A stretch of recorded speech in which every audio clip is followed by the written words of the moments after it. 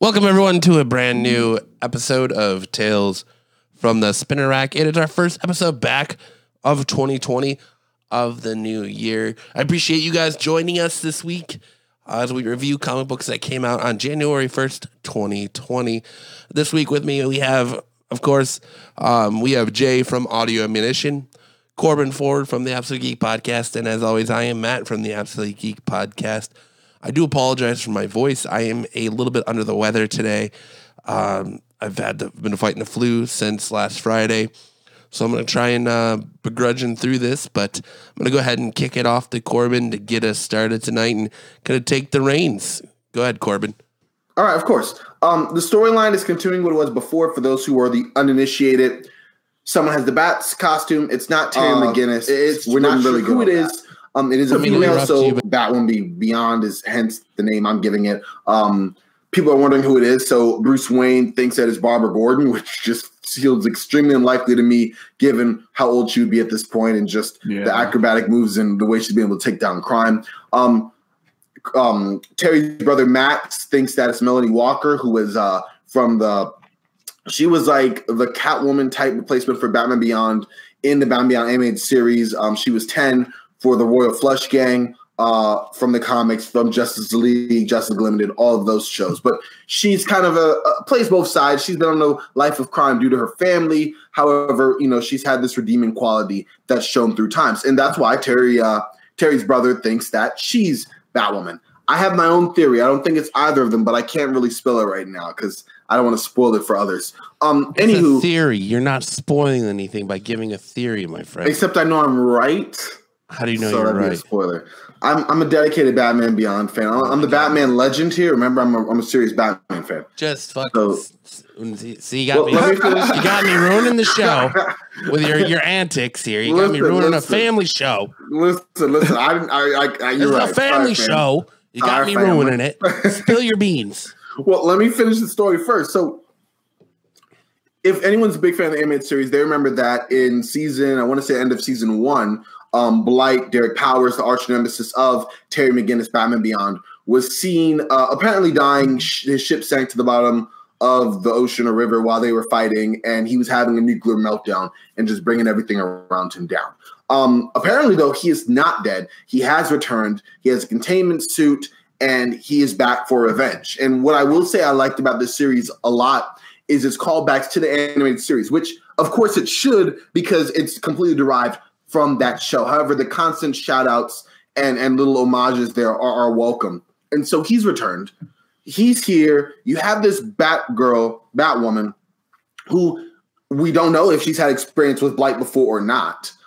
Fortunately, her suit has like an Alfred kind of AI, think like Friday from Iron Man, that is kind of telling her, okay, your suit's not built for this level of radiation, kind of tips and strategies and everything. It's Bruce Wayne, Selena Kyle's daughter, isn't it? Yeah. And listen. I'm gonna finish what I'm saying. I'm gonna finish what I started. You already threw me off. See, you're throwing off a great review right now. Anyway, the entirety of this comic is pretty much the two of them clashing, and it's really good. Like I said, the illustrations here are amazing. Dan Jurgens did a great job, really getting the feel for each character in the dialogue. It doesn't feel overpolluted. It is really nice, well-flowing story. Basically, also while we're talking about all this, we have to wonder what happened to Terry McGinnis. He had an accident. It's convenient for the writing, I will say this, but he has amnesia. He doesn't know who he is. He's basically paired right now with somebody who's street smart, who knows her way around, who's trying to help Terry McGinnis kind of find who he is. Spoiler for that, she does find who he is and then decides not to tell him. Why? I'll tell you right now. She actually used to be the former partner / lover / confidant of Derek Powers. Derek has this big fight with Batwoman. Batwoman finds a way to damage Derek's suit so that Derek Blight is compromised. So who does Blight call? The only person he knows left. His friend, who happens to be with Terry McGinnis. And Blight basically says to her, listen, I'm leaking out my suit. I need That's usually what I say when I call a girl too. Hey baby, I'm leaking out of my suit. A family. Remember, Matt? Family. Okay. Anyways, this show's already been thrown off the rails. We might as well let it derail completely.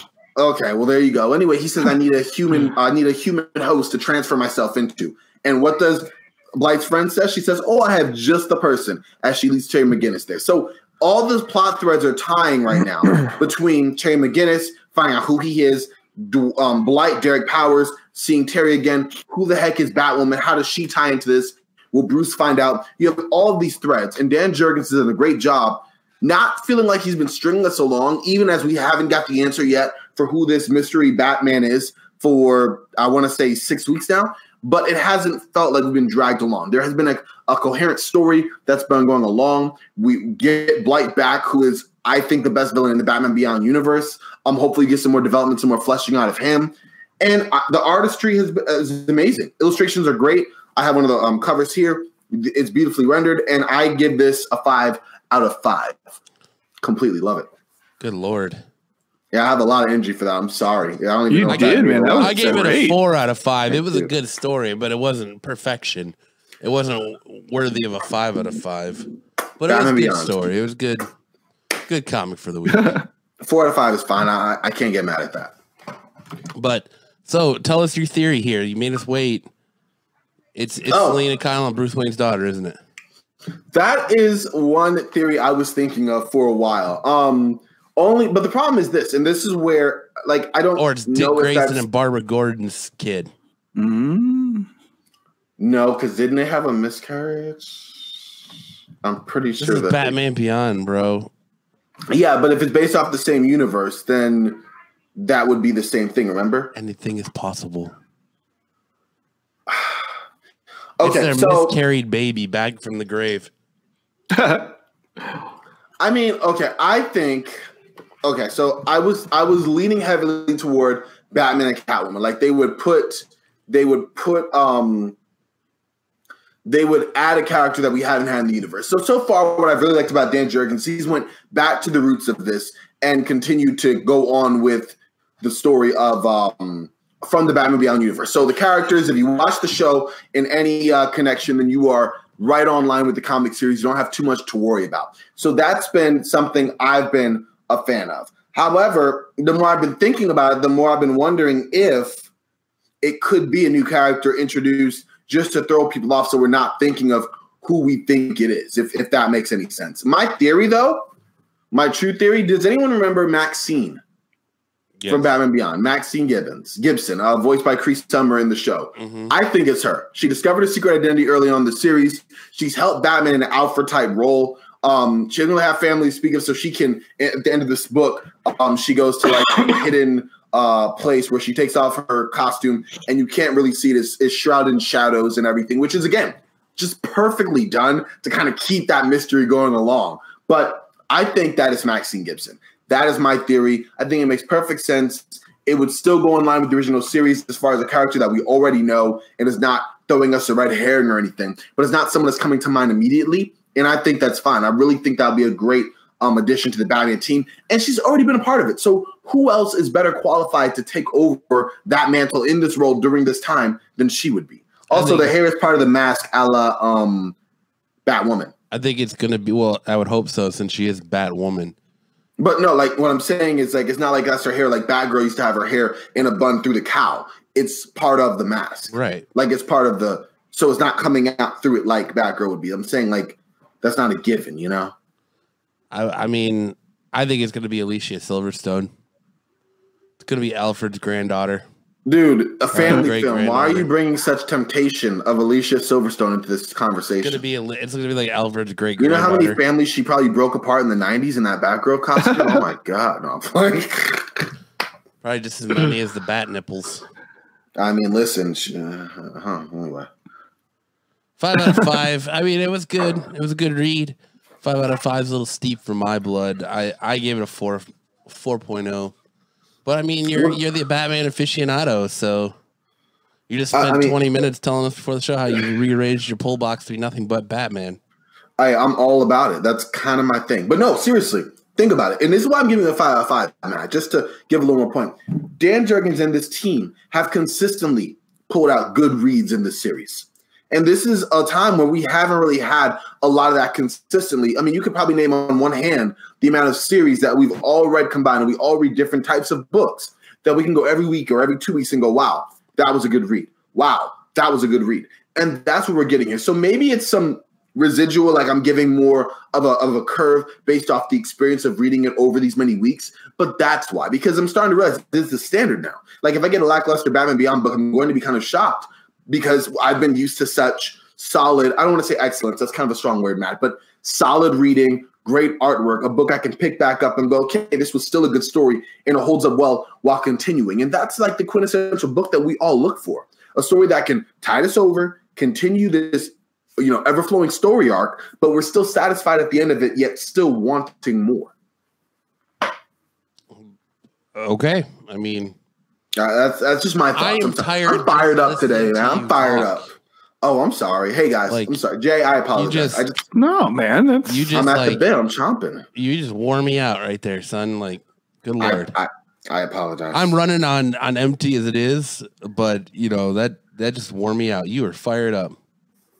I'm happy, man. You are fired. We gotta feed off of Corbin's energy. Energy, let's go. Yeah. Okay, no more. Gotta tap into that. Thanks, Jack. That Corbin energy, huh? Yeah, we all need some of that. I guess. Corbin, what kind of crack did you smoke before we started? No, the vanilla Coke flavor. No, I'm kidding. It's a family show, Matt. It's a family show. Yeah. Remember that. What's this crack talk? Jeez. Sorry, it's just carrying over from Friday still. I just, we got a little crazy on the Absolute show, and it's just still carrying over. So, well, you want to go next, Jay? Sure. One of the books I read was Xmen #4. Oh, I read that one too. Look at that. And for a book that's kind of been okay, so I know Matt, you haven't liked it at all since issue 1, but I liked issue 1, and it's kind of gone downhill a little bit for me since then. But #4 was actually pretty good, I thought. It was okay. So I guess the mutants from Krakoa were invited to like a United Nations type meeting with like various world leaders and influencers, and to just talk about future world events and such. And so people didn't think they were going to come, and it was basically just like an olive. It was an olive branch that was extended, and that was about it. It was just a good gesture. Nobody expected them to come, but they did, and they were represented by Magneto, and for some bizarre reason, Apocalypse and Professor X himself came to this meeting, and it was kind of like a very fancy, very. It was like the heads of the Krakoan Council were going to this like but dinner meeting. I was still kind of like taken back as to why they would bring Apocalypse of all people, but he's pretty much like a mass murderer. I guess Magneto think of it though. Too. They just were attacked on Krakoa. Xavier was just killed and brought back. So they're trying to show a united, strong front, and Xavier's trying to show that you could try and kill me, but I'm just going to come back, and we're not afraid. And they're bringing their heavy hitters, and they're like, this is how not afraid we are of you. We've got the 3 most powerful mutants in Krakoa sitting here right in front of you, and you're not going to stop us. So they went to that dinner, and that fancy dinner, and they brought Cyclops and what's his face, Gorgon, as like guards. And so they were in there, and they were, it was tense in that meeting for Apocalypse and Magneto and Xavier. And, they Professor X sensed that there was a lot of movement from like from the bottom floor below them and the top floor above them. And because they have power dampeners on, so there's power dampeners all throughout this building, right? And but Xavier one of the dudes was, what's that? Go ahead. Oh, Xavier can't read their minds because they've got like these like nanites or something in their heads, and at one moment something happens to where the nanites aren't active, and Xavier is able to sense that there's a team above them, below them, waiting to attack them. So he sends Cyclops and Gorgon to go basically dispatch and take care of them. Yeah, they were like these.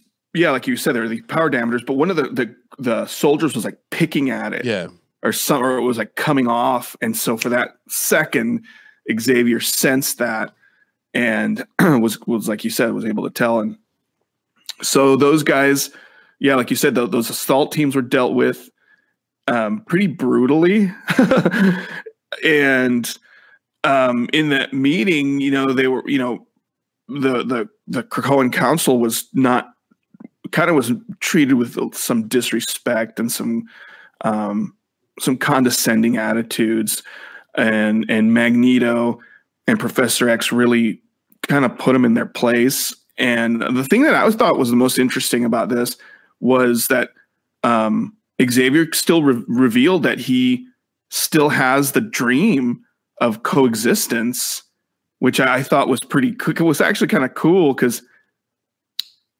with this whole reboot of the X-Men, you can't help think, well, gosh, here's Professor X, and he basically abandoned his dream of coexistence, so and it's kind of sad. It's like, well, there goes the one hope that everybody had, and even he abandoned it. So what does that say about the future of mutant and human coexistence? But he still carries that dream, and I thought that was pretty cool.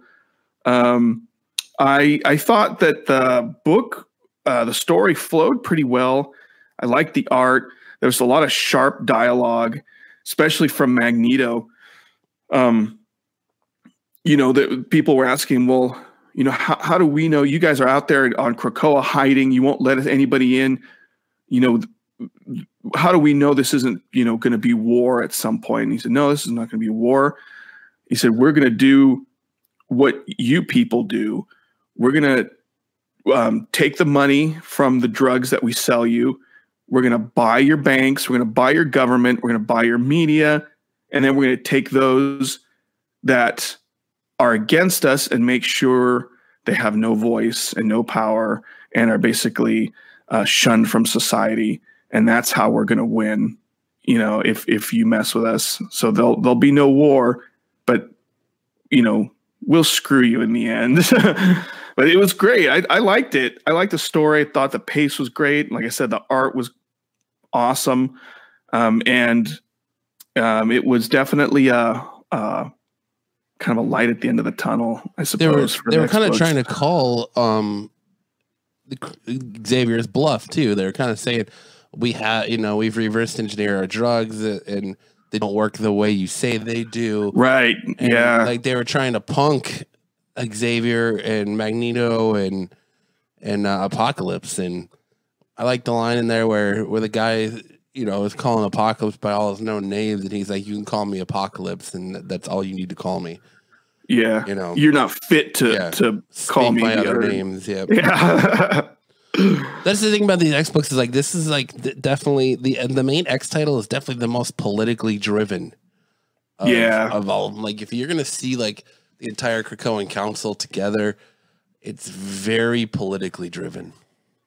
Yeah, it is. But it kind of I didn't feel like it was too like it had an agenda, like it was pushed in my face. Did you? Did you feel that at all? No, I felt like it was a good response to the assassination of Xavier with him coming out and saying, look, being at the forefront, he's not hiding in the background. He's not in the back. He's all right in the forefront. Like, look, you gave me your best shot. I'm still standing. What up? You know? Yeah. It's pretty much, I like that. It's pretty much what it is. He's out in the forefront. He even takes Cerebro off, and he's like, you gave me your best shot and I'm still standing. What's good? You know, and that's pretty much where it ended. And then it shows Cyclops and Gorgon just pretty much wiped out their entire army. So the entire army they had waiting to ambush them. So yeah, it was a good read. I mean, for issue 4, it was one of the better issues of X-Men. I feel like that's one of the things that hurts this book is just how politically driven it is. And I think that's why it's taking so long to get off the ground for me. It's dense. Yeah. To push back though, hasn't X-Men always been kind of grounded in politics? Well, absolutely. Absolutely. But I mean, like, this is like where Marauders is a little bit more, they have an agenda where X Factor is more the same way or X Force, whichever. I always do that. I always do it. Where they kind of push back, where it's more X-Force, X-Force, where it's more like tactical team driven, or they actually have like Black Ops missions they're going on. This book has been purely the political side of it.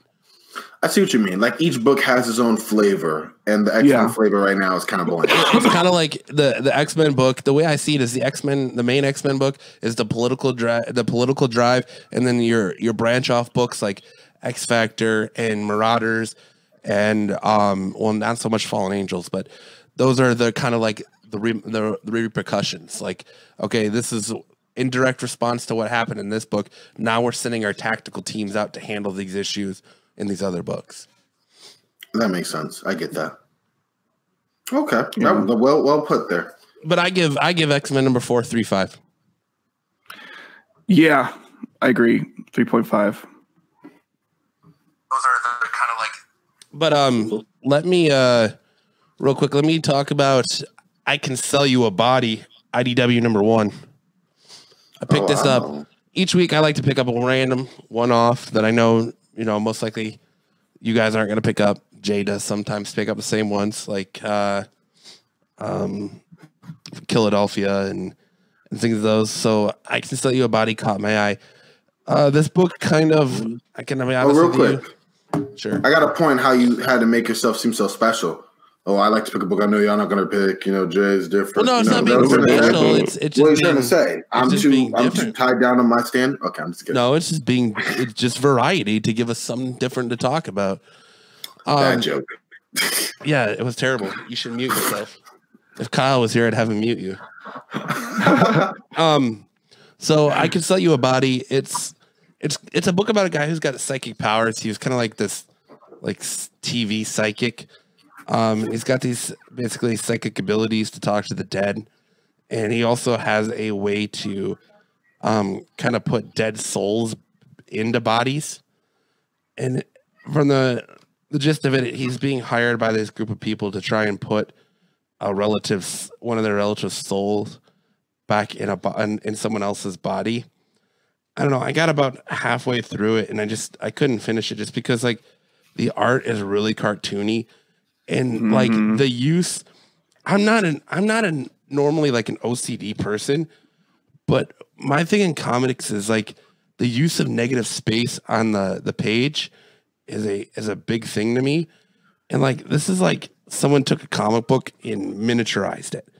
Like look at all that negative space there, and it kind of like just drove me nuts. And it feels just very like I don't know, it almost feels very much like it's an like local zine, like you'd get like local artist zine you get off your comic book shelves. I couldn't recommend it going forward. I got about halfway through it, and I thought the use of space in the pages were bad. The art in it wasn't very good, and it wasn't. And the humor wasn't even very funny either. Yeah, you read it. I picked like you. I picked it up. I didn't buy it, but I picked it up and I read just the first couple pages. And the humor, I'm like, oh, yeah. It's like I was some of the jokes, it just A, weren't funny. B, I saw coming a mile away, And then I'm like, I'm good on this. like I was saying at the beginning of the show, like I've been sick since last Friday. So I've tried to read this book 4 times, and I even tried to read it an hour before the show. And each time it shouldn't be can't work, get man. through it. No, it's not. It should have to be work. I was like, I'd rather be like fighting a fever than reading this book. So wow. I just, I'm sure it has its audience, but its audience was not me. Yeah, me either. That makes sense. Target audience wasn't hit. Like you said, the artwork is a major turnoff in moments like that. That did look a little wonky. I probably would have still read it, but I'm the same person who's turning down some pretty good Xmen because it's not appealing to me. So I'm all about that preference and understanding, hey, it's not your book. It is not my book. Corbin, Yep, so I know you've been waiting for 2 weeks to talk about this. So I'm going to give you your spot to talk about this. Tom King's Batman run has finally come to an end. Yes. Thank you. Hallelujah. Hallelujah. So here is your platform to say what you want to say about that Batman run. All right. So having had discussions with you, Matt, and giving time to kind of look back and maybe turn off my raw emotion, it was worse than bad. It was forgettable. And that is my final thoughts on that. It's one of those books that, I mean, aside from maybe War on Jokes and Riddles, that's one story arc. I loved I Am Gotham. He started off with a bang, in my opinion, and then just kind of fizzled out. The Wedding will always live in infamy just for what it represents. City of Bane might come up as some of the worst storylines ever, especially involving a storyline that has a title villain who barely shows up and then ultimately is not even the main guy in his own story. That's there. So that was a knocks on him. Also wasn't a fan of the way that they marginalized Batman in certain spots character-wise. Made Catwoman way too much of a major player in a Batman book for my taste personally, and many others. But I mean, I can go on and on what I didn't like. What I did like, Tom King is still a good writer. I just don't think Batman was for him. I will always hold his Vision run in high regard. That was amazing. Just Batman did not click with what he was looking for. I think he's someone who's best suited for like a 12-issue maxi series. Coincidentally, the Batman Catwoman run that will be coming out this year seems perfect for him, where he has a taut little line where he can develop a story and come to a close and not drag it out, make a big move, don't address it, go on several issues, then address it. I'm talking about the death of Alfred, and it just kind of grind to a halt. Ultimately ending with the book with Batman 86 that was very confusing to kind of get through. In terms of how they handled the whole story and the needless retconning of events that didn't occur from the issues we actually read to make it easier to put plot threads later on the story. So all that being said, I just basically ragged on Tom King for about 3 minutes there. But I still think he's a good writer. I just don't think Batman was the right fit for him. Looking back on this, I'm going to remember I Am Gotham fondly. I'm not going to remember a whole lot of this run. I'm so excited to move forward with this. And if anything else, I will give Tom King credit. It gave me a lot of additional insight on other Batman titles to get my Batman fix that have been out. You had Batman The Outsiders. You had Batman Beyond. You have Neil Adams doing the Batman book, which is kind of forgettable in my opinion, but you have it. You have, several Batman stories. I think there was 7 of them to be exact, plus Batman and Superman and 2 others I'm not even reading to look at. And Detective Comics has been strong throughout. So I thank you, Tom King, for giving me the chance to look around and scan the Batman landscape and find other Batman titles that have got my fix for Batman. So let me ask you this, playing devil's advocate here. So I think it's fair to say that you would say that Scott Snyder's New 52 Batman run is a quintessential Batman run. I will agree with that. I personally have a different taste on Batman. I think Scott Snyder did an amazing job. It's not the Batman that there was certain things, there were certain issues I have with it personally, but yes, I would agree with it. Critically, it's a good Batman. I can look back on it and while not liking it as my own personal favorite Batman run, can say yes, easy, hands down, last 10 years. So let's break this down. And Jay, feel free to chime in anytime you want here. Okay. Because I know you know your stuff. Scott Snyder, he got to create one of the most iconic new villain groups of the last 10 years in the Court of Owls, right? Mm-hmm. He got to do a Riddler story in Batman Year One. He got to do 2 Joker stories in Death of the Family and Endgame. Then he also got to do another a new creative character, and I can't think of his name right now. That's how forgettable he was. The dude who planted the seeds. It was like his last villain. Everyone thought it was the Joker. Yeah, exactly. I gotta look it up. You said it was forgettable, and you weren't lying. Geez. Mr. Bloom. I know he. Mr. Oh, Bloom. okay. I was about to say I know he had a way. Him and Tom King as well of taking little known villains and like making them important. Kite Man for him and others. Yeah. Do you think it's fair to say that Tom King's Batman run was bad because he was handcuffed from one being able to be as creative as Scott Snyder was? I don't think he was allowed the same leeway Scott Snyder was with this book. And not being able to use the rogues gallery maybe he wanted to use.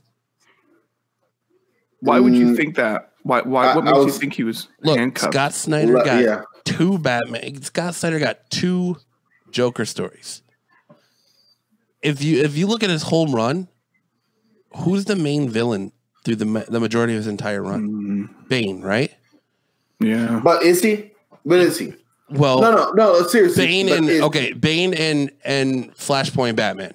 But that's the problem. And that right there is what you said. It's called City of Bane.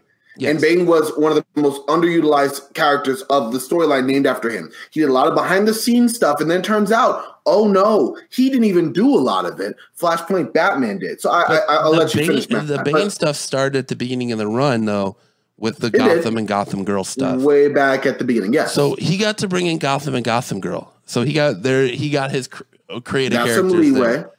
And he killed off a main character in Batman's a family, a main character. But this isn't the first time Alfred's been killed. Is the first time he's been killed? No. It's the first time that I'm seeing long-term ramifications, like moving on this way. Scott Snyder didn't kill a member of the Batman universe that I remember. That was like that. He didn't. Yeah. But this isn't the first time Alfred's been killed in the comics, so either. I'm saying, but the gravity of this one's a little different, I'd say. But not just a one-off killed for a couple issues type deal or Aunt May type thing. He didn't get to use, other than War on Jokes and Reels, and that really wasn't even that great. He didn't get to use the rogues gallery that Batman has. His entire run was pretty much Bane. So I wonder how much was set out in front of him. I know nothing about this. This is all purely speculation. I wonder how much was set out in front of him when this transition took over and rebirth came about. They said, "This is what we want. This is our roadmap. Get us from point A to point B. This is who you got. This is who you can use. Go." Because his writing was very different, and it was very tame, and it was very kind of all over the place compared to his work on Vision and Mr. Miracle. And Mr. Miracle. It wasn't.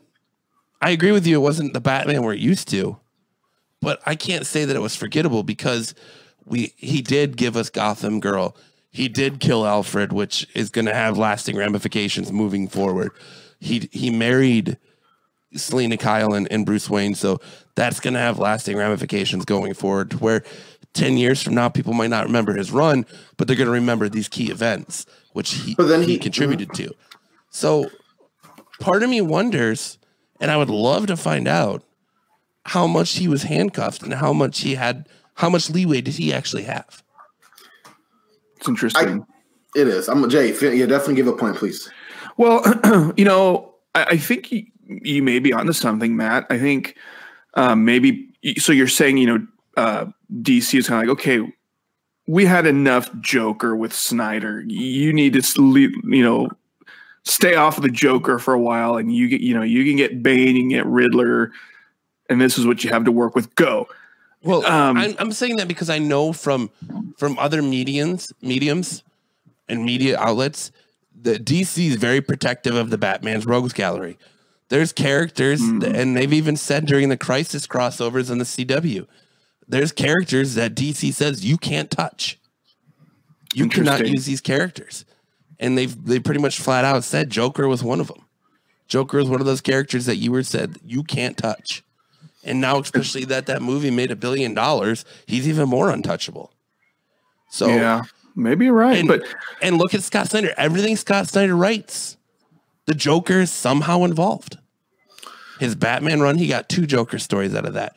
DC Metal, he got the Batman Who Laughs, and don't tell me that's not a Jokerized Batman. We all know that. Oh yeah. Last Night on Earth, Joker is the new Robin. Joker is basically his lead. You know, he's carrying Joker's head around with him, for God's sakes.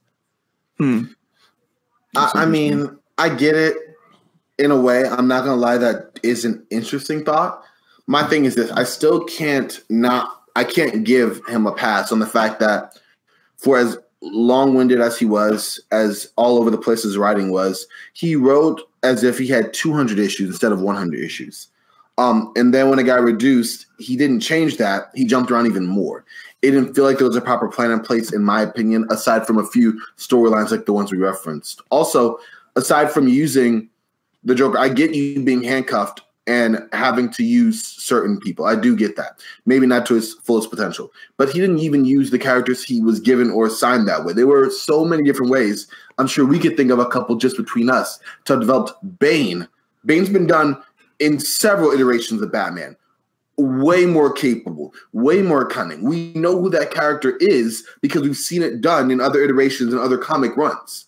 And he did not give us that. In fact, he gave us, I don't know how he tamed Bane down, but he did, making him on par with Catwoman several different times. Flashpoint Batman with little motivation. I'm saying you can have a bad hand and you could take a hand and make a bad deal with it. And that's what I feel Tom King did with the characters he had. I get not being able to use the Joker. Boo-hoo, Batman has one of the deepest rogues galleries around. You could have used Mr. Freeze and developed him. You could have taken Bane and made another story onto that. You shook up the core a little bit with Gotham or could have developed that more. I mean, there were so many different ways. Gotham Girl came, saw, disappeared, came back at the very end. People have forgotten about her already. Oh, now she has a pill. I mean, the way that she was brought in, that concept of having her powers but using it more and more kills her a little bit, that could have been fleshed out so much more just because it's so interesting and having that kind of hero-sized villain, you know, dealing with the loss of a brother in the universe of Batman, that could have been used more. I do not think that Tom King had it that bad. I just think that he was over his head and didn't realize all he had to work with. And okay, you can't use Joker, and oh well, snap. We're going to use Bane. But then as he goes on, we're going to use Bane. How much of that falls on DC then? Because, you know, when they came out with Rebirth, they were like, all right, we're going to relaunch. We're not going to call it Reborn. We're not going to call it, you know, a rebranding or a reboot. We're going to call it a Rebirth. We're going to launch new number ones. Your books are going to be weekly. Here's your roadmap. Give us the first 100 issues. And then over time, it's changed. Well, now we're going to go this. And then, oh, well, now you're not going to get a full 100 issues. You're only going to get 80-some issues, 84 issues. So how much of that did he have to, I wonder, did he have to rearrange and try to change? And it felt like at first he was doing some good stuff with Bane. And then towards the end, it felt like he was getting rushed to where he went back to very fucking Bane. I shouldn't. Well, now we're definitely not family friendly. But he went back to very old school Bane stuff where it's break Batman, break Batman, break Batman. And at some point, it almost feels like he was getting some outside force to add more stuff to the button in there with the callback to Flashpoint Batman and bringing him into it. Because like he kind of came out of nowhere and had no purpose in there. And it just, I don't want to sit here and harp on Tom King and be like, you sucked at Batman. You completely destroyed Batman. Your run absolutely sucked. Like, to me, it feels like there's more at play that we're not getting. But I agree with you, and you're going to get it from me here. I agree with you. His run, for the most part, was forgettable. He gives us some good stuff, but mostly it is forgettable. It's not going to be when you talk about the upper echelons of Batman runs. It's not even in the conversation. See, you say stuff like, you know, maybe the Bane storyline, you know, when they told him he had to chop his run, that maybe that was rushed. But the Selena Kyle thing, there were a lot of issues where, you're sitting there going, what? Nothing happened. This entire issue was just them, hanging out at the beach, or it just seemed like it just that storyline dragged. And I don't, for somebody that should have used his the limited amount of story more wisely, man, because that whole Selena Kyle, the whole wedding thing was just, it dragged a lot. Well, I almost feel like that was supposed to be different.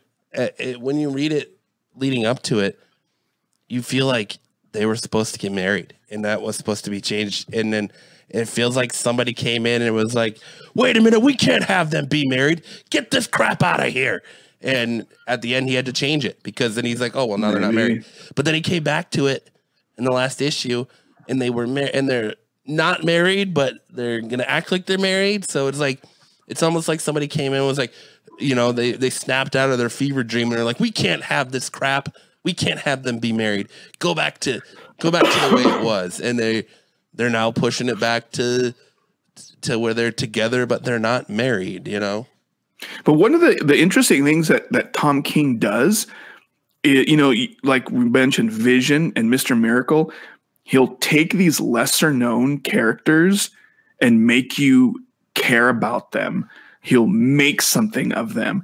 And, like Corbin was saying, yeah, so he didn't have Joker, but I think Tom King had the ability to take maybe another lesser known villain and make something out of it, something decent out of it. But it kind of seemed like he didn't even do that. And another thing that Corbin said I thought was really interesting is that, maybe a long run just isn't his style. Maybe there's some writers that work better when they're a little bit more confined to a 12-issue series, when they can see the beginning, you can see the end, and they can bounce off the walls and make something of it. But when they have, 80 issues ahead of them, sometimes it's harder to work with like that for some people. I just kind of wonder, like, because again, this came out of Rebirth. When DC went into Rebirth, they had everything to gain. Like, they were playing Rebirth very, very cautiously. And that's kind of, Kyle and I went to WonderCon when they unveiled the Rebirth line. And I said to him when we went, I was like, they're playing this very, very cautiously. And they had to, because they had so much writing on this being a success and relaunching a success, because they ruined their line by Flashpoint was the last good thing that happened to DC. And then coming out of Flashpoint, you had the New 52, and that really didn't work the way they wanted it to. So they were like, we're going to reboot it with Rebirth and going to go back to Flashpoint and erase everything that happened in the New 52. And they had everything, they had a lot riding on it, and their credibility was riding on it. So it almost feels like the handcuffs were on, and like, this is what you got to work with. This is the stories we want. This is what you get us there. This is point A to point B, get us there. This is what you have to use. And they weren't going to give him the opportunity to take a chance or be bold or do crazy things. Like, he had to play it safe, and that's what he did. And now he's getting criticized for it because he had to play it safe. Well, could be. I mean, I get you, man. I mean, I just can't fully go with that. I get what you mean. That's a great counterpoint and something to think about. I will give you credit that that's not something I've thought about. And you said it, Jay. There's some more nuance to this story for sure. I just think he was a little over his head. And whatever he was given to work with, I think if you had given other writers that same ability, I would have given Scott Snyder that same ability. Don't use Joker. I still would have been confident with the characters that he had, that Tom King was given, that he would have turned out a better story. Same with James Tynion IV. I would have felt more confident with that. I'd give it to several other writers that I feel could have taken that same, let's say, admittedly limited cast of characters and turned out a better product than Tom King did. So I'm with you on maybe that happening. And plus, we can go on DC for a while. DC's made so many issues. There's a reason I call him Dan Didiot instead of Dan Dididia. So, like, there's some things there that we can rag on DC. They definitely have a hand in it. There's no question about that, no doubt in my mind. However, I have to put some of that onus on Tom King. And when Batman is literally your main guy for DC, you have to have better than just, oh, it happened. Mind you, not everyone's going to be a great Batman writer. I understand that. But I'm saying from both sides. You mentioned the Batman-Catwoman marriage. And DC maybe, and I think the same thing. They built up Lois and Clark, gonna get married. Oh, wait, no, we're going to kill Superman. Boom. You know, someone's like, okay, we're going to build this, Oh, wait, we can't have them get married. I give that on DC. You're right. I do. Because the problem with that is that DC should have said, okay, you see this building.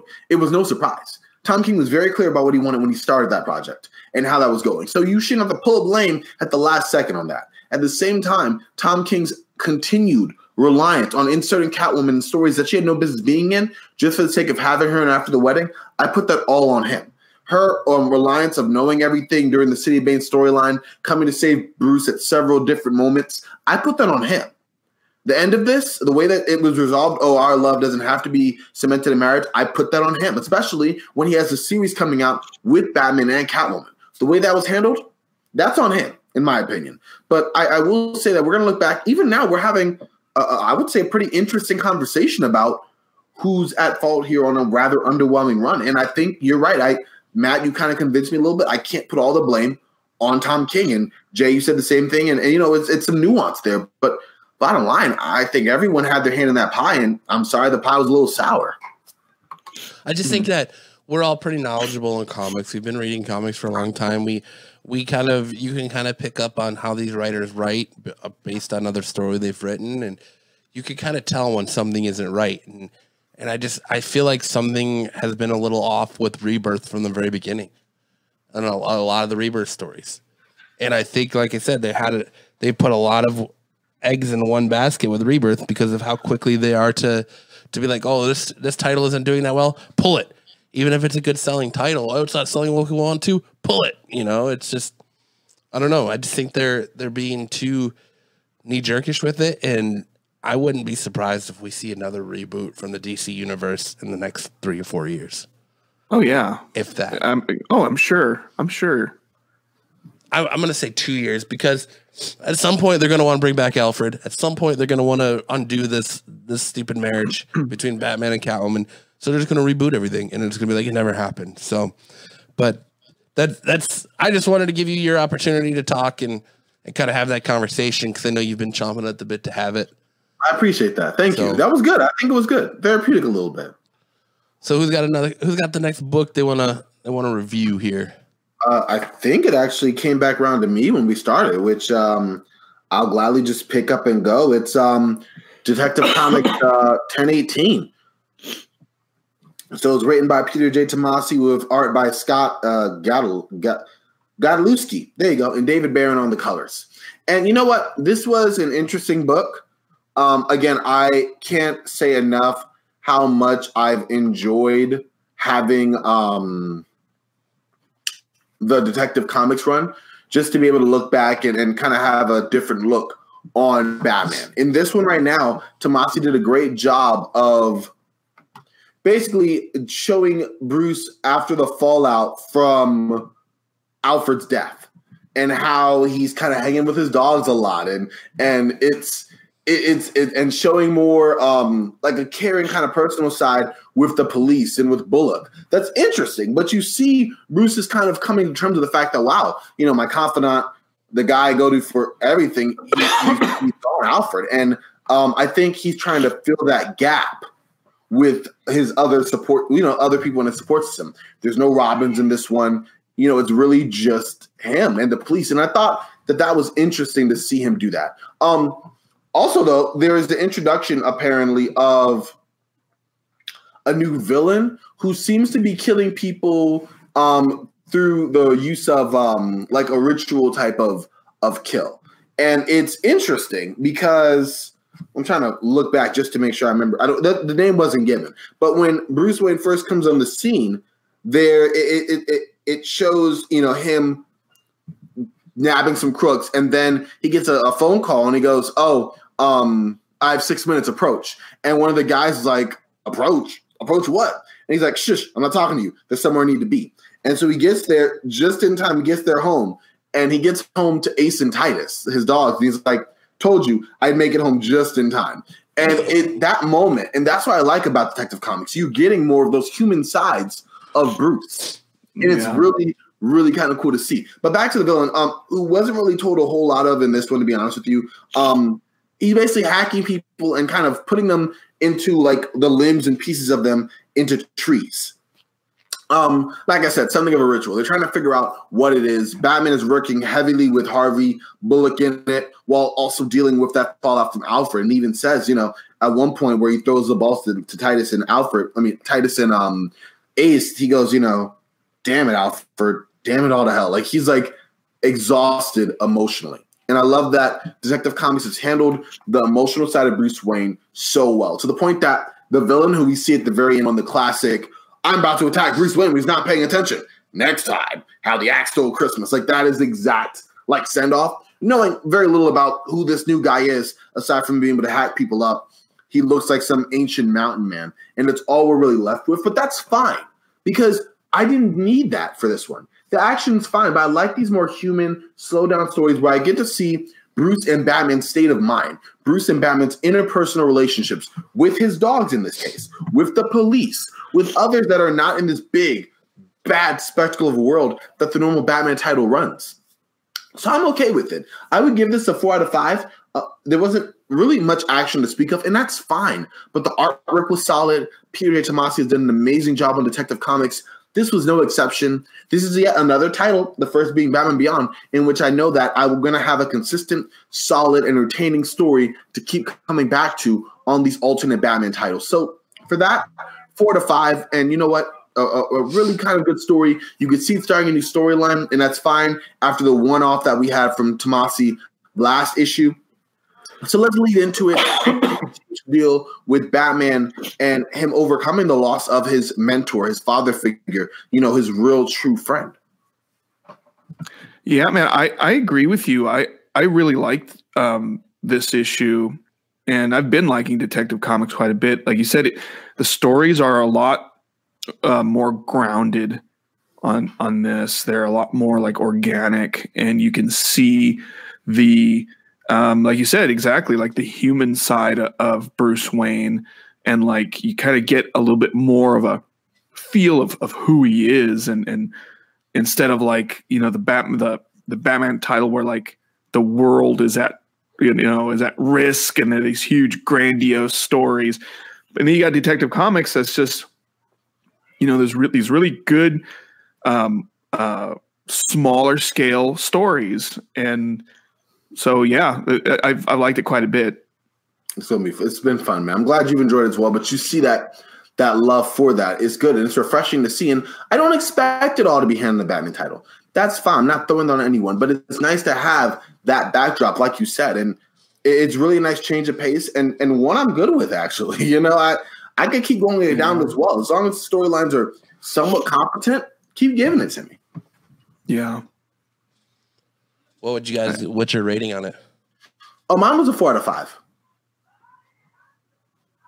Oh, you want me to rate it too? Well, yeah. I mean, if you're rating it. Yeah, I'll give it a 4. I'll give it a 4.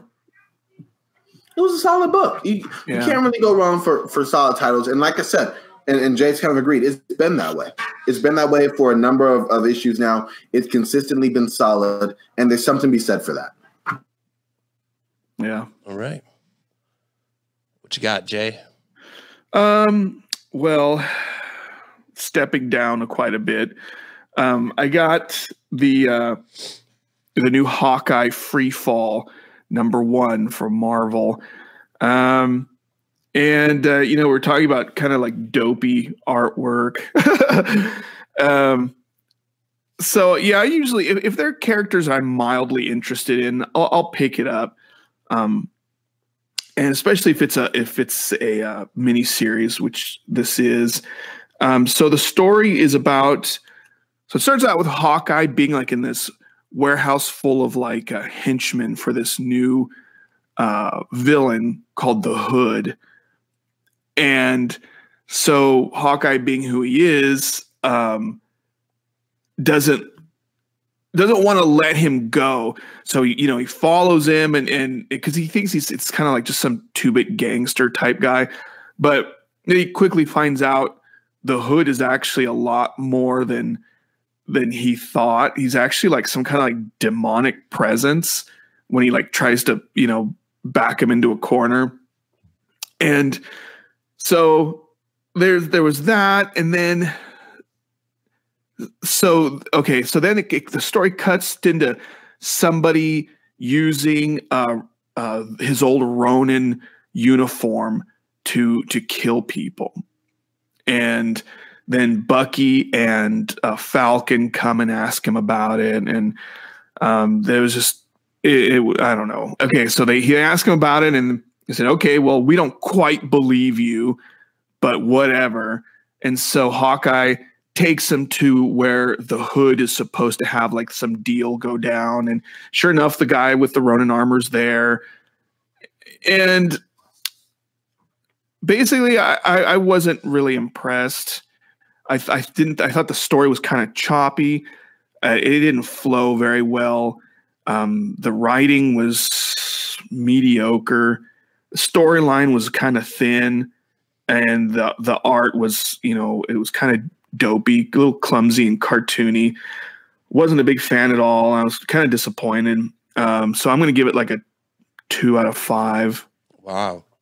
Because at least I was able to get through it. At least it wasn't a chore to have to That's read one of it. those stories that I watched one of the Marvel previews about on Facebook, and it looked like the story itself looked interesting to me. Yeah. I kind of read about it in previews, and I'm like, oh, that doesn't look so bad. And then I picked it up. I'm like, oh boy, but oh well.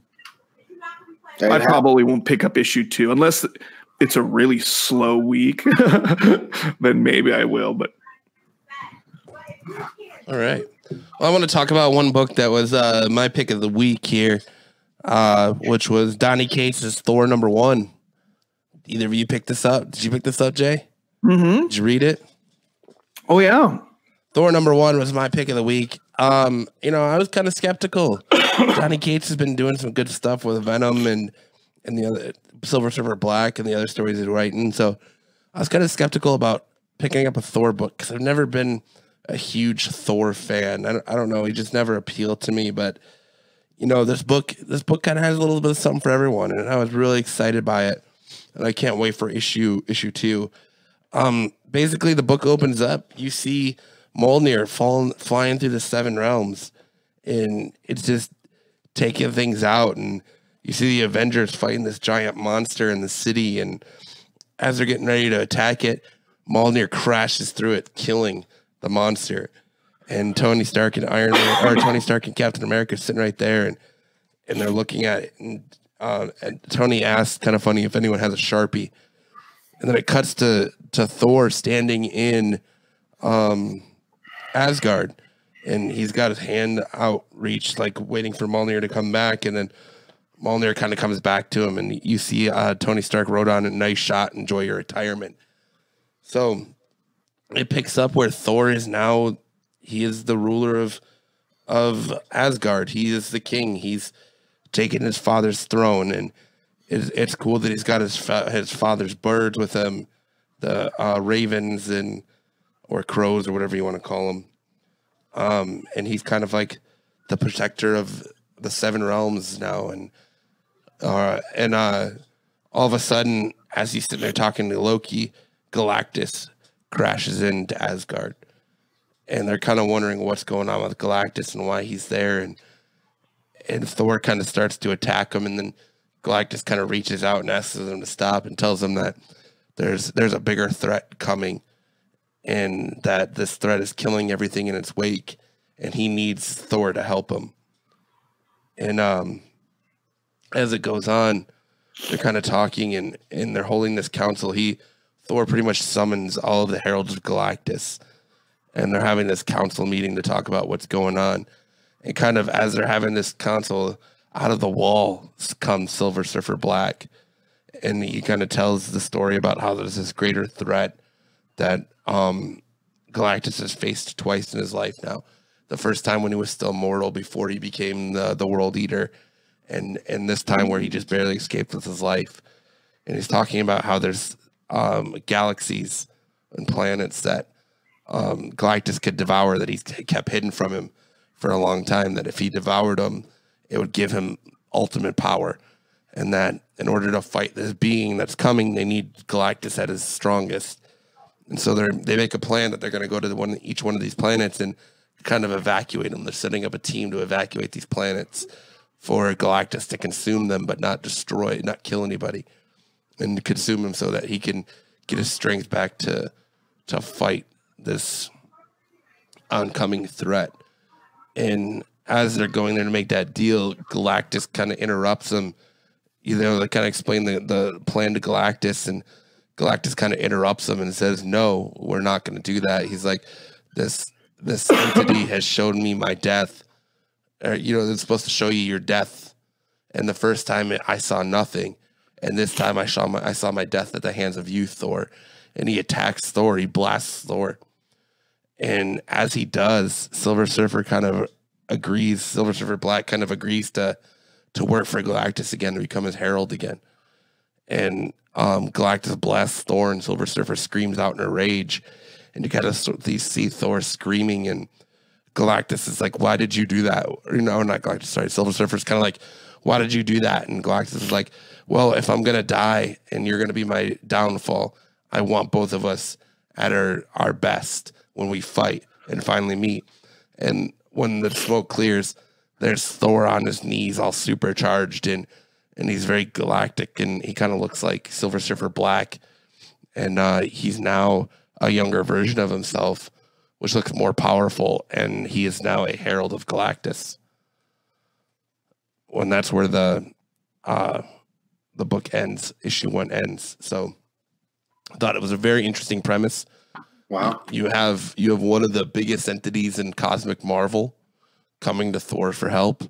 You got to team up between 3 of the biggest entities in Marvel Comics: Thor, Silver Surfer, and Galactus. So it's going to be real interesting to see what happens moving forward. And I really like the big long message that kind of a love letter Donny Cates wrote at the end of the book. I thought that was a really nice touch.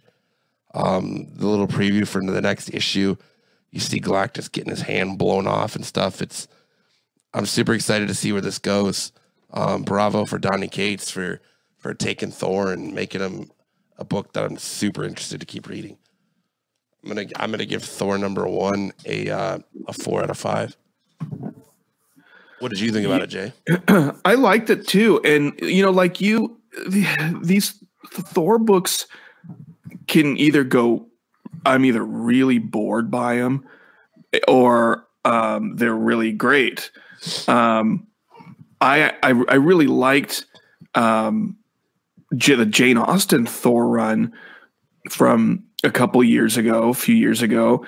And I was so eager for Thor to come back. And I'm like, the last couple of Thor ongoings have just kind of been mediocre. I think this is either the second or third time they've redone Thor in a matter of a few years. And this one actually looks pretty cool. Like you said, that it was really fast paced, and it was interesting to see Thor, as the king of Asgard, and he didn't really like it. No, he did not look happy at all. No, he was bored, and he was like, what am I supposed to do now? And so when this happened with Galactus, it almost seemed like he was happy to have something to do, so it kind of like gave him a purpose again. It's like an adventure. And yeah, I didn't know anything about this book. I didn't read anything about it. I just picked it up, and I was pleasantly surprised, especially I had no idea it was going to end the way it did. So yeah, 4 out of 5 seems very fitting. I enjoyed it quite a bit, and I'm definitely picking up issue 2. It's been a while since I've been excited by a Thor book. So that's exciting to me. It's good news. I agree very much so, sir. That's good. That's good. What else you got, Corbin? We're kind of here with a book. That happened during Christmas, but I just have to kind of vent about it. I'm reaching for it now just so I can hold it in my hands. But I'm going to say it for the people who are listening, audio version. Incoming. By Marvel. What's coming? I don't know. But you know what? Here's my problem with it. The story, I'm going to break it down to you. It is the Marvel preview for this upcoming year. Here is the issue. I had to pay for this. $10 to be exact. Yeah. $10 for a preview book. But it's hidden. It's hidden under the guise of a story, a convoluted plot that you have to read through every page and see how it all ties together. You'll go from the planet Follow, to hours later in another place, and you'll run to all these characters. You'll see Venom. You'll see Hulk. You'll see Captain Marvel. You'll see Nova, Black Panther. You're going to run through all of this as the future begins here. Well, guess what? The future doesn't actually begin here. It begins in the page at the end of the book, where they promo the different magazines that will be coming out, from Fantastic Four 18 to Ghost Rider number 4 to Miles Morales number 14 to Iron Man 2020 number 1. And mind you, this goes on for, let me just count this for you just to help out. 1, 2. Isn't it? It's a lead up to Marvel's next big crossover event, right? 6 pages, yes. But Kinda. not really. It's a lead off in name only. Okay, there's an event coming. That's awesome. This doesn't explain that to me. This doesn't lead off. It has different plot threads, putting that very lightly, with different characters that I guess are going to spin off into their books. But this plot is paper thin. It meanders from one page to the other, and to hope some semblance of a story that doesn't get there. The artwork is kind of all over the place, which is kind of interesting, kind of being just what it is, which I guess is a collaboration here. They try to go for different tones depending on the different book and different characters, and it didn't work. It's like imagining Avengers Infinity War, when they went from one world to the other, and you already had each world had its identity based and its character, and you're like just going around a familiar tour with people that you've watched or been with for a while. This was like that if it was done horribly wrong. I'm not a fan of comic companies doing this type of event book / farce / cash grab, where they say, oh, this is something you have to get your hands on to understand what's happening. You don't have to get your hands on it, because nothing here is happening in this book. It's a preview book that you had to pay for, and I think that's ridiculous. I like the premise of it, however. If Marvel's preview books were like this, where they said straight up, this is free, we're telling you what's going to come up in different issues, and we're going to spin this in a half kind of big story that you can at least read and have some benefit for not only seeing, okay, this is what the next books will be. This is something I might look on my pull list, but I'm going to get a page or two kind of semi-sample where I can look at it and go, okay, that's interesting. That I like. You can give it to me that way. You can break up the preview book mold instead of just having a list of books with the price and everything. Incorporate that in the story. Tell a 2-page spread of something. Then on the bottom, tell me the information I need to know for what book I'm going to be looking to pick up. But this trash right here, this ain't it, Chief. This ain't it. I do not like the fact that comic fans went to pay money for this and did not get a book. They got a preview. That's ridiculous, and Marvel has to do better. I agree, man. There were like 17 different creative teams doing 1 or 2 pages of this book, and so much of it didn't even need to be in there. It was something that should have been given out on Free Comic Book Day. I would have taken that. Yes. And that would have been surprising for Free Comic Book Day. Yeah. I mean, if I would have gotten this for free, I'd be like, nice. But yeah, $9.99? No. I feel like I was taken.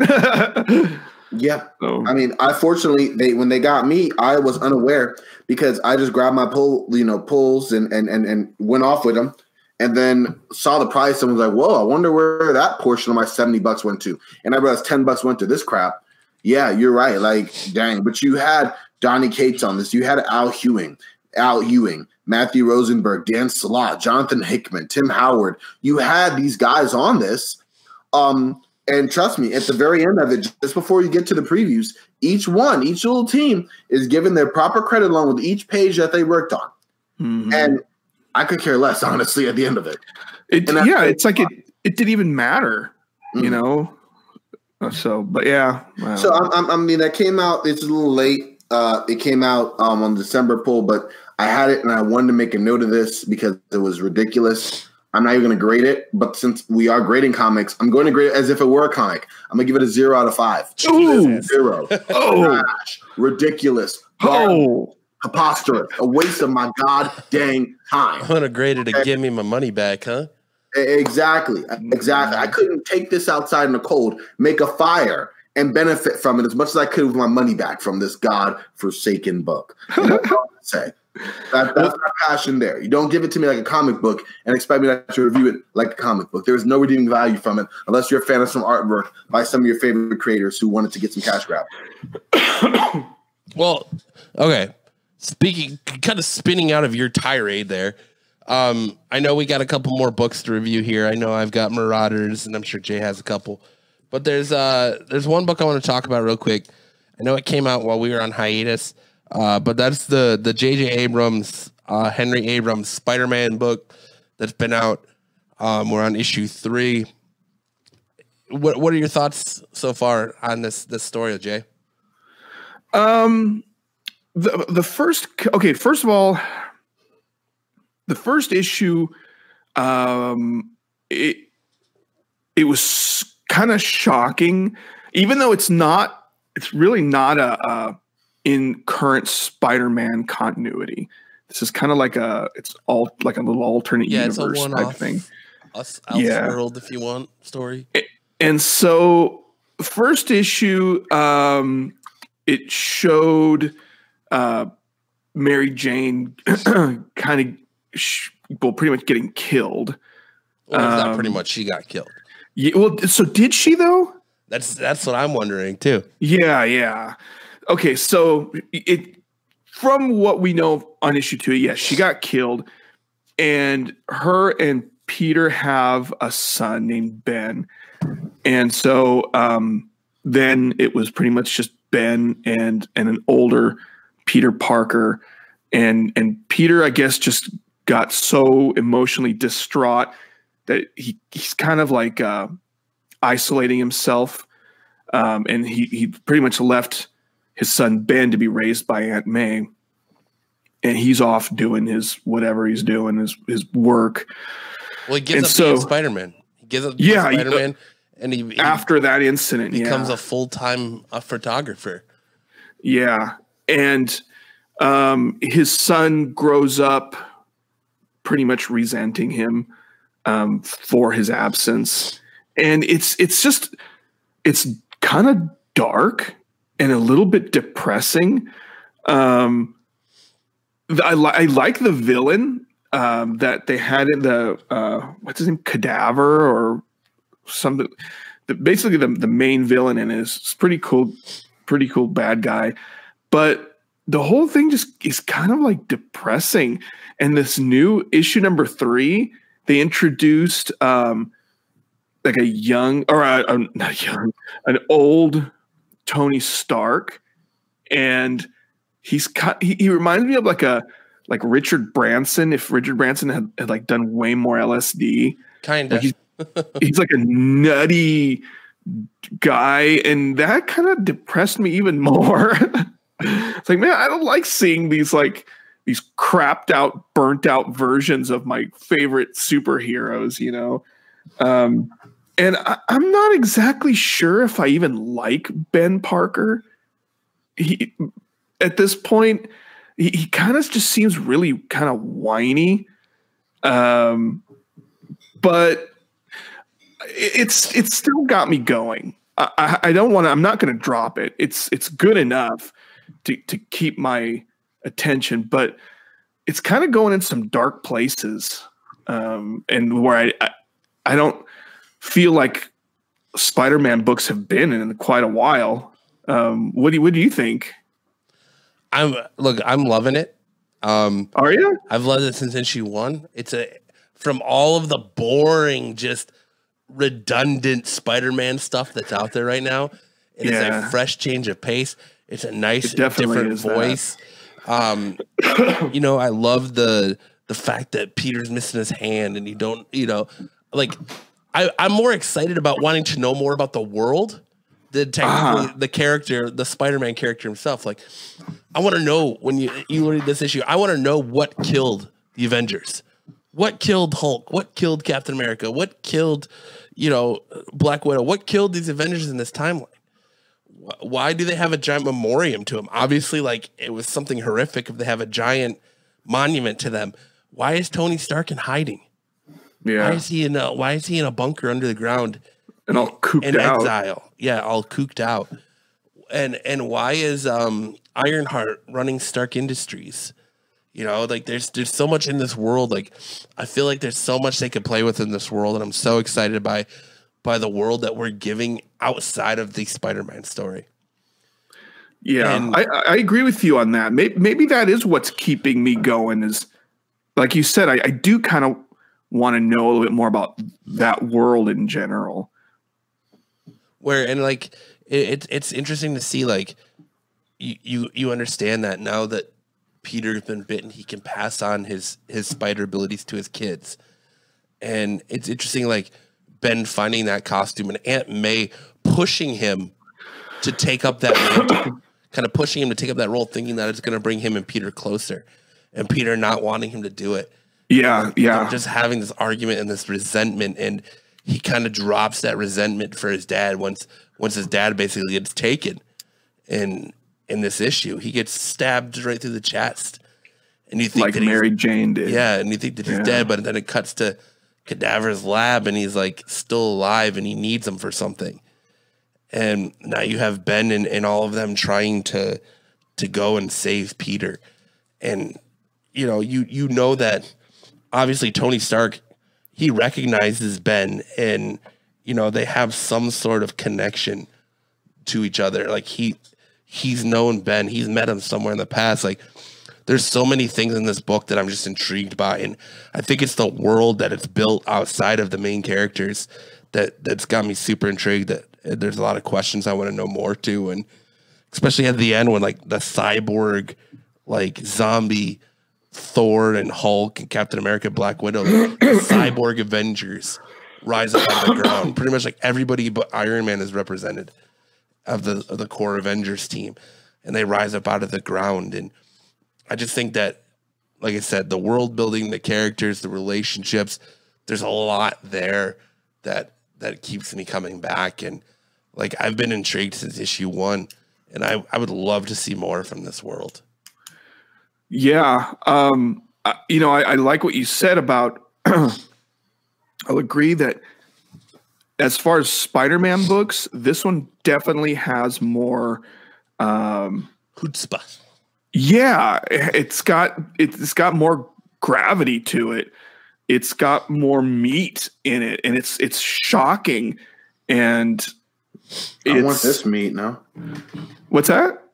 I want this meat. Describing it, a little spice, a little chutzpah, a little sauce. Yeah, I mean, meat on them bones. The Kraven storyline from last year on Amazing Spider-Man was pretty good, but for the most part, it's just kind of been, kind of like tame waters as far as a lot of the Spider-Man books are concerned. But yeah, this definitely shakes things up quite a bit. And there's parts, like Matt was saying, it's shocking. You're like, what? And it's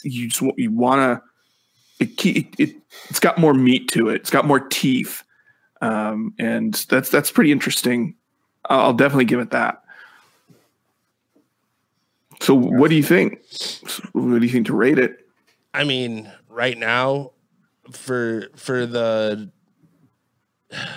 for the world itself, I mean, and the stories that, like, it just gets my mind running, and the stories that I think that could come rolling out of this, and the different takes on the Avengers than we've seen, and I want to see more with Ben Parker as Spider-Man, and I want to see him kind of come into his own story, have his own rogues gallery, and see where this goes. I want to know more in this world. I want to play in this world a little bit longer. I'm going to go 4-5 as a whole, first 3 issues.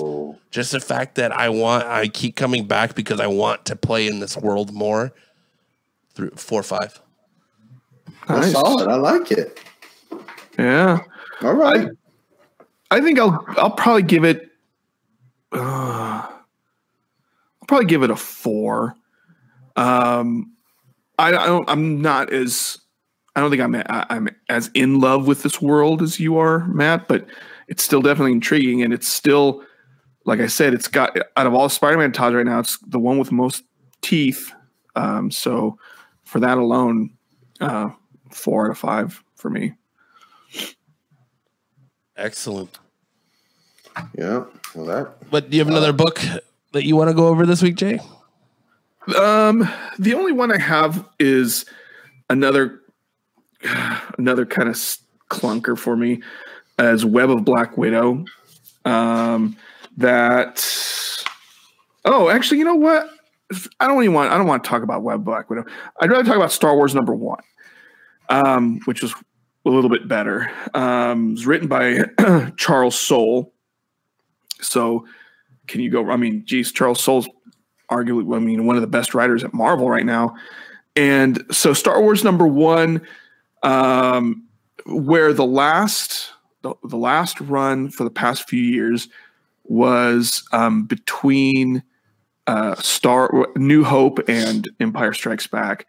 Now this one is between Empire Strikes Back and Return of the Jedi. So, and it takes like immediately after Empire Strikes Back. I mean, right when Vader and Luke are fighting, and Luke throws himself off into that pit and comes out underneath that building in Bespin, and the Falcon comes and rescues him, and they take off. And so I liked the book a lot. The writing was really, really good, of course. Art was really, really good. The only thing that I kind of didn't like is they kind of went over stuff that everyone already knows. It was kind of funny because, it showed the parts in the Falcon after on the ride away from Bespin. So Lando and Leia and Chewie and Luke were in the Falcon, and everybody's still giving Lando a bunch of crap for giving up Han Solo, and no one likes him. Everyone's just kind of like, dude, you're a villain. Why are you hanging out with us? Why did you do this? And they bring him back to the Rebel fleet, and he kind of starts to earn his keep, so to speak, but everyone is still kind of not trusting him at all. And so that kind of seems interesting. I hope they explore that a little bit more, of how Lando actually gains their respect and their trust from being this guy that kind of screwed over Han Solo to the guy that, helps rescue him. So that's why I like these Star Wars comics, because they kind of take what we already know, and if it's done by a good writer, they'll go in between the lines and explore that a little bit more, and kind of give the characters a little bit more motivation, shines a little bit of light in the darker corners. And so far, I think that's what he's doing. That's what Charles Soule is doing. And I have faith in this guy because, like I said, he's a very good writer. And I hope he stays on this book for a while. And Star Wars #1, I'll also give a 4 out of 5. And the only reason why I don't give it a 4.5 out of 5 is just because we kind of went over a lot of what we already saw in Empire Strikes Back. I would have liked to have seen more of the parts that we didn't see. So, yeah, Star Wars #1. It's pretty good so far. I'm excited. I was going to say that had me intrigued as far as the setting of that, going back and fleshing out that universe, like you were saying, instead of going on a whole new direction, which they probably were kind of hamstrung from to begin with, just given where they are in the movie franchise and everything. But really good that there's plenty of gaps that can be filled out. And to start there gives you plenty of a timetable to continue moving forward while answering a lot of questions that Star Wars fans have had for a while, more than likely, and some that they hadn't probably had and it just came to light. So that's really, really good. I'm glad you reviewed that book. Yeah, thanks. Yeah, it's kind of it answers questions you didn't know you had. Kind of thing. Yeah, that's how you say it. Yes, exactly, and I get that. I do. Questions you didn't know you had. Matt is delirious. Too much NyQuil. I'm about to say, good thing I'm out of books. You're out of books, Corbin? Yes, sir. All right. Well, then the last book I have for this week is going to be Marauders number 5. Jay, did you read Marauders? I did, but I kind of don't remember it very well. So in this issue of Marauders, you kind of have you have Emma Frost's brother kind of talking. Him and Iceman are kind of showing off to each other at the beginning of the book, and they basically to sum this book up, they get a distress signal from another ship. Some ships are being attacked, and they get a distress signal from a ship. So the Marauders go to check it out, and it's from Sebastian Shaw's son's ship. What the hell is his son's name? Shinobi Shaw's son's Shinobi Shaw's ship. That's a tongue twister right there. Shinobi Shaw's ship. And so they go to check it out, and as they do so, they find themselves in a trap where they're being attacked by anti-mutant, by an army of Russians that are made up of anti-mutant weapons. And they try to ram the Marauder, and as they're ramming the ship, Kitty Pryde kind of phases her boat through their boat, and everything in it kind of ends with them being attacked.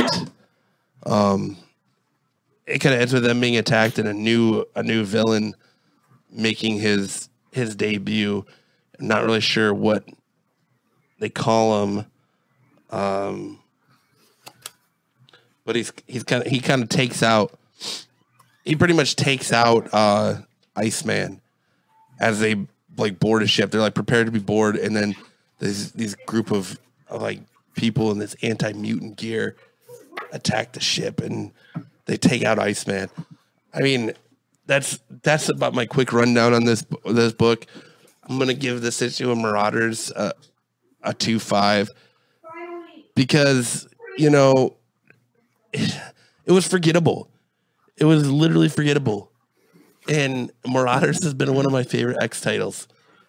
And to say this issue was forgettable is a lot for a book that that started off so hot, was hot for 2 issues, then fluttered out, gained steam again, and now it's like fluttering out again.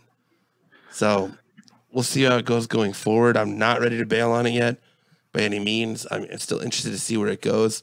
It had some cool moments where you saw, just when you think Kitty Pryde is at her most vulnerable, and that's the thing, they don't know if they can rejuvenate Kitty Pryde if she dies because she can't get into Krakoa. That was an interesting concept. Yeah. But it still shows that Kitty Pryde is still a badass, and she deserves her credit where credit is due because she phases the ship through hers. And, that was a cool panel. She's still a gangster, The guy at the very end is Executioner. He's a longtime X-Men villain. He's like a mutant killer, and he like all his weapons and stuff. He like is that the dude in the hood? Yeah, that's like beating on Iceman at the very end. Okay, interesting. So more now, okay. Yeah, but yeah, I agree with you, man. I read this and I couldn't remember much of it at all. But I mean, guess they can't all be golden, right? Right? They can't all be. No, I was going to get off.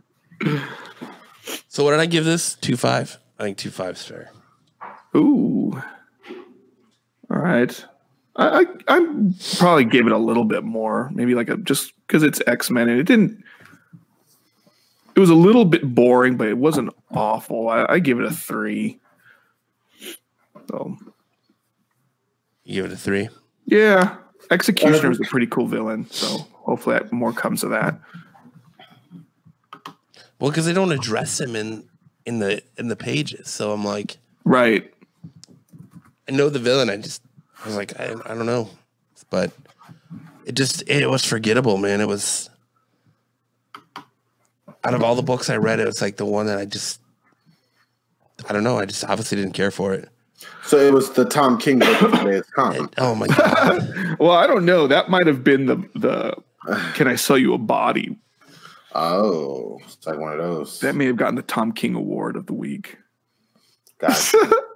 You're a mess. That's so sad, dude. That Tom King is like 100 times more a writer than I am. I shouldn't even talk crap. But what's funny is that you're right, and yet here I am. No, that's the thing, is that on the internet, everyone's got a voice. Yeah. And it's our goal to try to get that out. So here we are. But I think you're right. Like, it's funny how everyone, if we're going to look at it like introspective, how me, not having a writing bone in my body, I'm a big reader, not so much a writer, can even speak on, wow, this isn't really good. You're not a great writer, as if I know what that entails. But then again, the same people think that he's a good writer. It's really weird how that whole conundrum comes up. But I do want to give Jay some credit, because I think we do have something now. The Tom King Award. Oh my God. We have to make that a thing now here on Tales from the Spinner Rack. It's a thing now. Each of us have to come up with a book. Well, we don't have to. I think it's more authentic if we don't. But we have to nominate the Tom King Award. We have to. It's done. Thank you, not Corbin. Thank you. Oh, man. Tom King used to be in the CIA, so now he's going to come and have my family killed. He's going to have a hit put out on Corbin. If he's putting it on, I'm anonymous enough. I'm hacker. I'm not even put my name anymore. Hey, if you don't hear from me for like a week, then you guys need to just move out of the country and don't tell anybody where you're going. Lance has got you tied up in his basement. Yeah, I'm about to say that's probably the more pressing concern. No, I'm fine. Right next to Max. You and Lance are holding hands at the theater while Max is in the middle. So is anybody excited for any books coming out tomorrow? I haven't even looked at what list comes out tomorrow. Yeah. I mean, we got Amazing Spider-Man, Captain Marvel, Mary Jane. You got Excalibur, Fallen Angels, Ghost Rider, Immortal Hulk.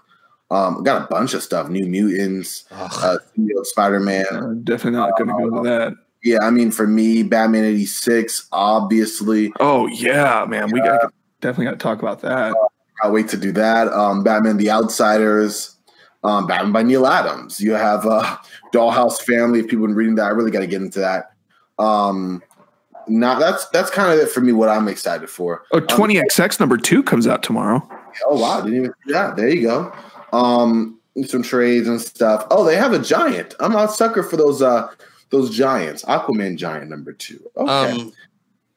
Doesn't X come out, the new Marvel X come out tomorrow too? Does it? I think Marvel X comes out tomorrow. Yeah, #1. Yep. Got a bunch of alternates. One by Alex Ross. You got Avengers, Thor. They're all by Alex Ross. They should all be out. He's the artist for them. So. Oh yeah, I'm looking at the wrong. Yeah. No. Cover. Yeah. Steve Ditko hidden gem variant. Well, I'm sure they've got the homages, but I'm just saying, like, he's the artist in the book. So. No, I got that. Venom 22. Yeah, there's gonna be a bunch of interesting things. I think we'll have a lot of good reads come next week. Yeah. My wallet is crying already. Yeah, payday's tomorrow. I'm trying to hit the pain real quick before it even realizes it. Boom, we're done. Take that hit, keep it moving, because you're right. We're going to be feeling it. My wallet is crying already. So if there's any local comic shops in the Phoenix area that listen to us that want to sponsor us and let us read their books ahead of time, hit us up, because my wallet is crying. We're here. Yeah. We're available. We love talking comics, and we want to go to a store near you. Yeah. Actually, no, we just want to go to your store. So and shameless... very many shameless plugs. We can do as many as you want. Oh, all day. I'm the king of that. My name's we can all wear the t-shirts, Follow my mouse cursor. All this area here around Jay, that can all be just have your logos all over it. Mm-hmm. You pretty much just have my whole picture, just the logo. That would promos, all of it. Need a little box for Jay's face. Find us. Send an email out. There you go. Matt, where can they reach us? You can reach us at right now it's just absolutegeekpodcast@gmail.com. You can even get us at talesfromthespinnerrack@gmail.com. You can find us there too. But yeah, so A lot of great books. So this guy's looking forward to next week.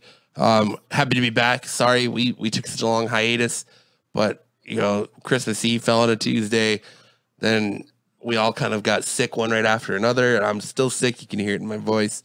So I'm glad to be back, and hopefully we can be back here every Tuesday night reviewing these comics for you, letting you know what's coming out the next day.